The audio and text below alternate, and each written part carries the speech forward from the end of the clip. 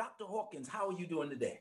Man, I'm doing great. Everything is good. I'm down here with Byron. It is a little drizzle outside, a little cloudy, but it's all good. It's all good. It's all good. Yeah. I tell you, the Lord is really, really blessing. Well, wow. I had a son of mine's to call, and he said, Dad, he's from London. He said, Dad, I want to talk to you today because I had a dream, and in my dream, you was holding a crown in your hand, but there was another hand pulling the crown out of your hand. And you were holding it very, very tight till your hand began to press to the edges and the sharp parts, and you were bleeding. And you retrieved the crown, and an angel was standing there, and you turned the crown over to the angel, and the angel gave it to God. I didn't know what that meant. At that time, I was going through the transition of leaving the Word Network, and there was a whole lot of stuff going on with that, and that's fine.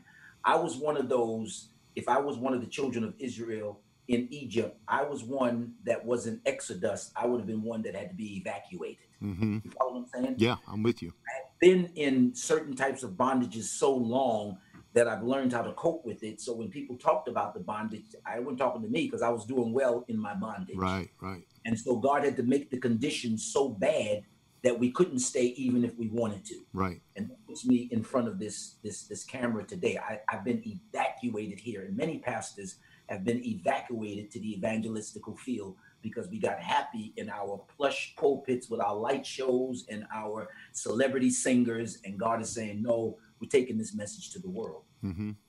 I looked up the word corona, and corona means crown. That's right.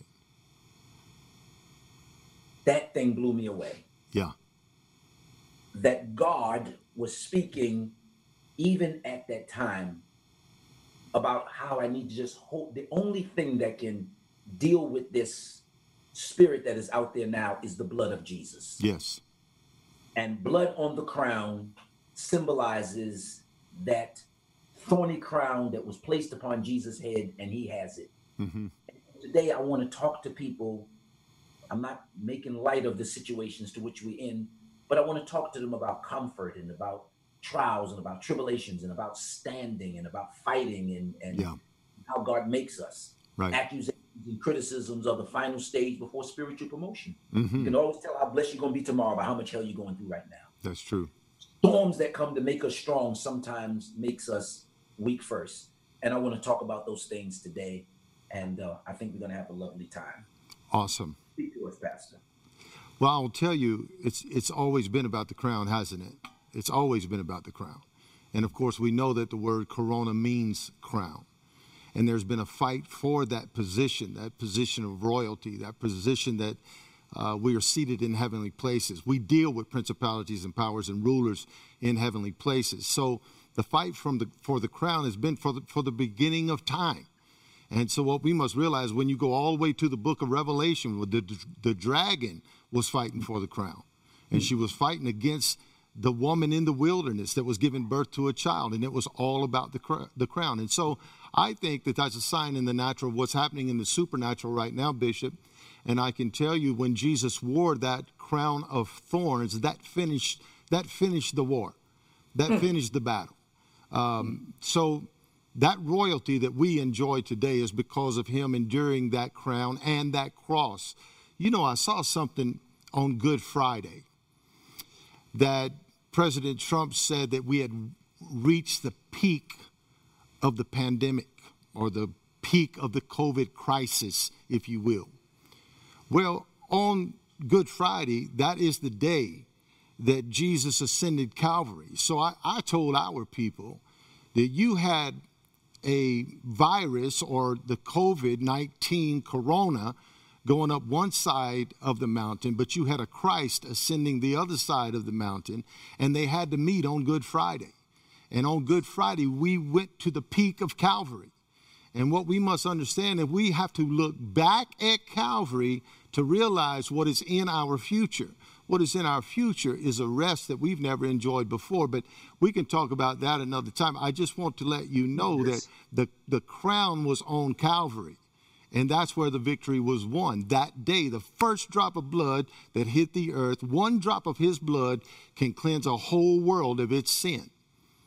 So that drop of blood that fell off the edge of that crown and hit the ground, the curse was broken. So, you know, I have a lot to say about all of this that we're going through, and I don't know how deep you want to go into it, but welcome to the pause. I like what you just got finished saying. Okay. Because what I heard you say was that the situations in our mind is worse than the coronavirus or anything that's going on. Absolutely. And in Isaiah 61, it says, "Rise, shine, for the light has come, and the glory of the Lord has risen upon us. Though darkness shall cover the earth, even gross darkness the people." Mm-hmm. Amplified puts it this way. It says that rise from the depression and prostration over which circumstances have kept you. Mm-hmm. And so people are succumbing to the fear that is being hurled at them through news media and through all these different types of things. And it is actually worse than what the situation is. And when you were speaking that way, one drop of blood off the edge of one of those thorns that hits the earth clears the entire matter. But we have to deal with the residue of negative words that grips our minds. Yeah. I just and that crown was positioned there. The crown was positioned around the mind. Now, Isaiah 61, where you just read it again. He says, "Arise, shine, for whose light has come? Your light has come." And the problem is we have not turned on the illumination of our identity in the earth. He didn't say his light has come. He says your light has come. Arise, shine, for your light has come. We need to turn the light on to who we are right now. We need to get the revelation. And if we've got any crisis right now, it's an identity crisis.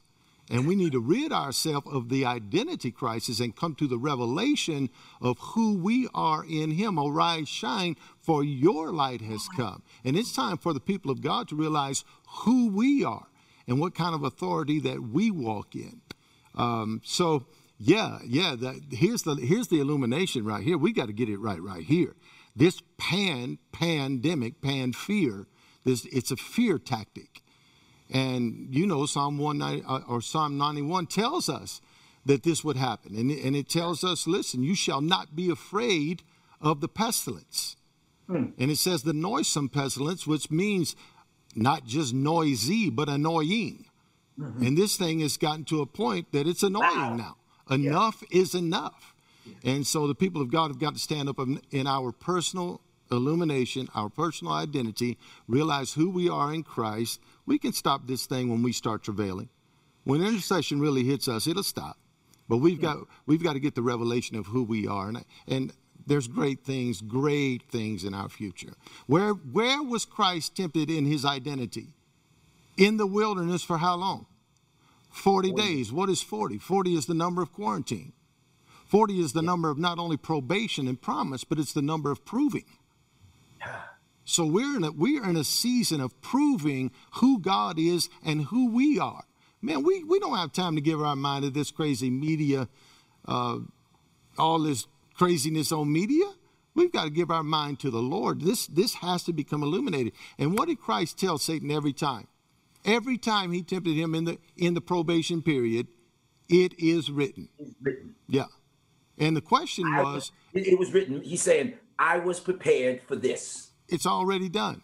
It's already done. I have the instructions. Yeah, exactly. So the whole question was an identity. Do you know who you are? If you be. Somebody need to lift their hands and say, I know who I am. And so, I could go on and on with that. But that 40 is so important right now. And we've seen a lot in the last 40 days in this probation period. Yes. We've been on the proving ground. Yes. Now, we've not only been on the proving ground. Can I just caveat, Bishop, if you don't mind? Absolutely. Here's what I feel in my spirit. God has pushed the pause button. Now, somebody asked me the other day, did the devil do this or did God do it? I don't think that's the real question. I think the real question is, did God permit it? Well, he had to allow it because he's God. And if he's sovereign, he could stop it anytime he wants to stop it. So he's doing something behind closed doors. He's up to something that we can't see. He's working even when you can't see it. So here's what I think has happened. God has pushed the pause button. Can I roll with this? We went into 2020 and everybody in the world was preaching the year of vision. 2020 vision. Well, guess what? It's 2020 virus right now. So. Okay? But 20 throughout Scripture is a number of waiting. How long did Jacob wait for his bride? 20 years. How long did David walk in an anointing for a position that he didn't occupy? 20 years. How long did Solomon build the temple? 20 years. 20 is a year of waiting. God has pushed the pause button on this year. So here's what I've got in my spirit. God is saying, watch and wait. Now, the purpose of a pause is to build a calculated effect. When a pause happens, it's for a greater effect when it's over. It's not just to stop. It's not just to break. It's not just to rest. It's to build suspense. Man, can I tell you that when he hits the resume button, things are going to be released to the people of God we never could even ask, imagine, or think. So, the pause is for a greater effect. When we're talking right now, one of us just stopped talking, people would lean forward to hear what the next sentence was going to be because we're building suspense in the dialogue. And I believe that God hit the pause button for more than just a reset. I believe that God hit the pause button because of the reward that he's about to release on the people of God in this hour. But I will leave that right there. Be still and know that I am God. No, I got to hold you there for a few moments. All right. Because what you said is a great blessing, because if you allow yourself to get caught up with what is being said online and all these preachers and prophets and so on and so forth like that, bless their heart. People are where they are. They would have you to believe that what is going on is judgment on the church. And what you have spoken to us, the pause button and the blessings that God is going to release unto us who is in the body of Christ in this season after this thing is over, when you push the resume button, this is telling me that God is pleased with the body of Christ. Absolutely. Now, every time we think about the body of Christ, you have a few weak people who always sees negative things, and they say that they are, but they're not. Those are the ones who have a form of godliness, denying the power thereof. So you're saying to me that God's church is all right? I think it's better than all right. I think we're about to learn to live in a place we've never been. Think about when Moses brought the people of God out of Egypt, there was a pause where? At the Red Sea. And what did God tell Moses? Stand what? Still and see the salvation of God. And so how long were they there? They were there for 40 years. They were there for their probation period. Then there was a pause. Then there was the opening of the Red Sea. Now, let's move to Joshua. Joshua gets to the Jordan River. Jordan is always the place of transition and modulation. Modulation in music always adds intensity to the piece that's being played. That's the reason why you modulate. Transition means to modulate. God is about to modulate his people to another note, to another level. But what happens when they get to Jordan? Jordan is the place of transition. And what does God tell him? Be still. Sit right here for 3 days. And they had to abode in their places for 3 days. Then he says, now watch this. Bishop, I hope these people don't miss this. There's a reformation happening in the body of Christ. When Moses traveled with the people in the wilderness, where was the ark? It was always in the middle of the camp. But when the people of God crossed over Jordan, what did God tell Joshua? Take the ark that was in the middle. They got too familiar with the presence. And he said, put it in front of the people. When they put the ark in front of the people, the Jordan opened up and they went across. I believe that God is saying, for too long, we have put the emphasis and the priority on the platforms, on the personalities, on the performance in the church, and not on the presence of God. So he said, put the presence back in front. And that's what's happening right now. God is rearranging the camp. And we're going to learn to live in a place we've never been before, because we're not going to travel with the ark in the middle. We're going to travel now with the ark in front. And our whole digestive system is being rearranged. What happened when they got to the promised land? They had to learn to eat a new way. They had to learn to eat a new food. Yeah. Manna ceased. Gosh, Man, I don't want to keep going on. But watch now. And then they got over there, and what did God say? Pause again. Why? Because some of y'all ain't circumcised. They get to Gilgal in Joshua chapter 5, and he said, now be still again, because now I'm about to take you into the promises of the land. Not just the land, but into the promises. And in order for you to enjoy the promises, we're going to have to circumcise some things. Now watch what he said. After you are circumcised, do not move until you are whole. Here's what has happened. We have been moving in the body of Christ in fragmented fashions. We've been moving in brokenness and not wholeness. And God said, you're not going to move and learn to live in this new place I'm taking you until we are completely whole, which really means mature. Yeah. And truth be told, we have been immature in the way we've handled so much stuff in the body of Christ. So he says, now, you know when you're whole? When I touch you in a place where you were injured and you don't flinch. Yeah. Then you're healed. And so God said, you're not moving until everyone is made whole. And I believe we're about to move into Jericho. I believe we're about to move into possessions we never dreamed of. But there's a calculated purpose happening here for a greater cause. And God is saying, be still. So I'm sorry I went on my little rant right there, but I feel the Holy Ghost. Your rant is phenomenal, especially with tracking. I often say this: if you want to know what God is saying, go back and read what he said. That's right. If you want to see what God is doing, go back and look at what he has done. Yes. He says to Moses, he leads them out. They go through it, stand still, see the salvation of the Lord, puts it on pause, water stacking up on top of each other. Right. There are those who are there with Moses that are not going to be when Moses is no longer there. They have the memory of what took place when Moses was there. That's right. And he imparts this into Joshua. Yep. 40 years later, they're at Jordan. Powerful. Yes. The ark moved from the middle to the front, and the same thing happens again. That's right. It opens up again. Yeah. The Lord spoke to Isaac, and he said there was a famine in the land greater than the famine that was in the days of your father. Yes. If you see what God is going to do, go back and see what he did. That's right. Want to hear what I'm saying? Go back and read what he said. It's the same yesterday, today, and forever. And this is what he said that was powerful. Abraham says that Sarah is his sister. Mm-hmm. Isaac has that same spirit, says that his wife is his sister. Yeah. Abraham overcame the famine. Isaac overcame the famine. Yes, sir. All we have to do is look back. All we have to do is go back to where it was paused. Now, I'm going to be preaching that in a few Sundays. Help yourself, man. Help yourself. He has delivered. Pause button. He does deliver, and he will deliver. He hit that pause button on us is what he did. And there's a lot of things being reset. And the reformation of the body of Christ is upon us.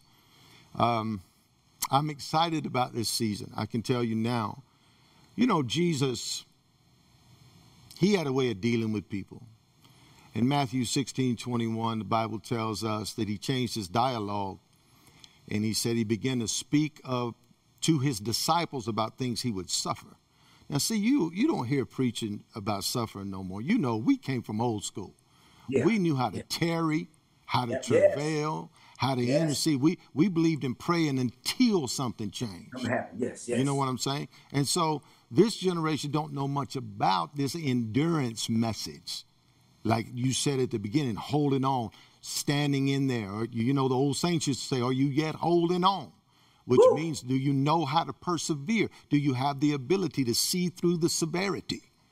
And that's where we are right now. We're in a severe time, but it's going to take people that know how to persevere to see us through this season. So I would say when Jesus said to his disciples, notice what it says.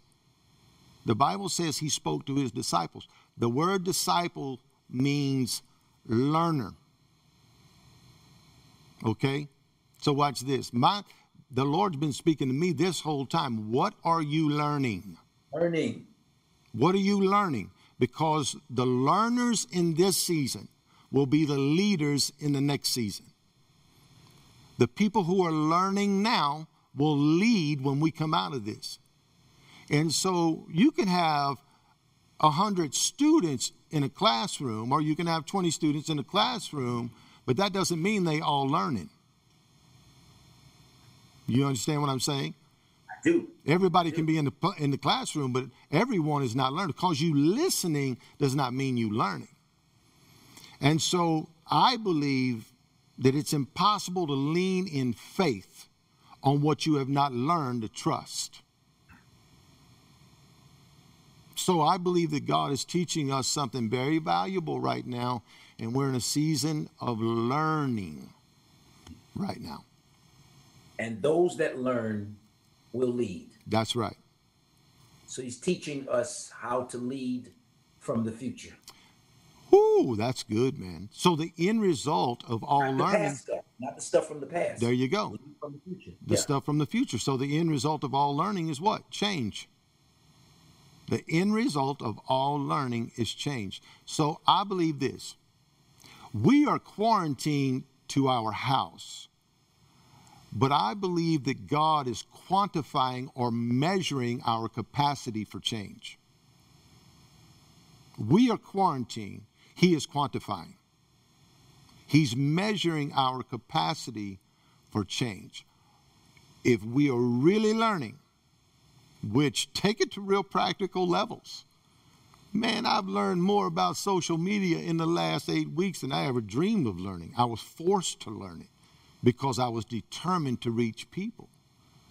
So we're learning ways to reach people, learning ways to advance the kingdom, learning that we don't have to be in a building. We saw 110 souls saved in just over 2.5 weeks through what we're doing right now. I don't think we would have saw 110 people walk to the altar if we was having church. So we've learned a new way of getting this gospel out there and being effective at it.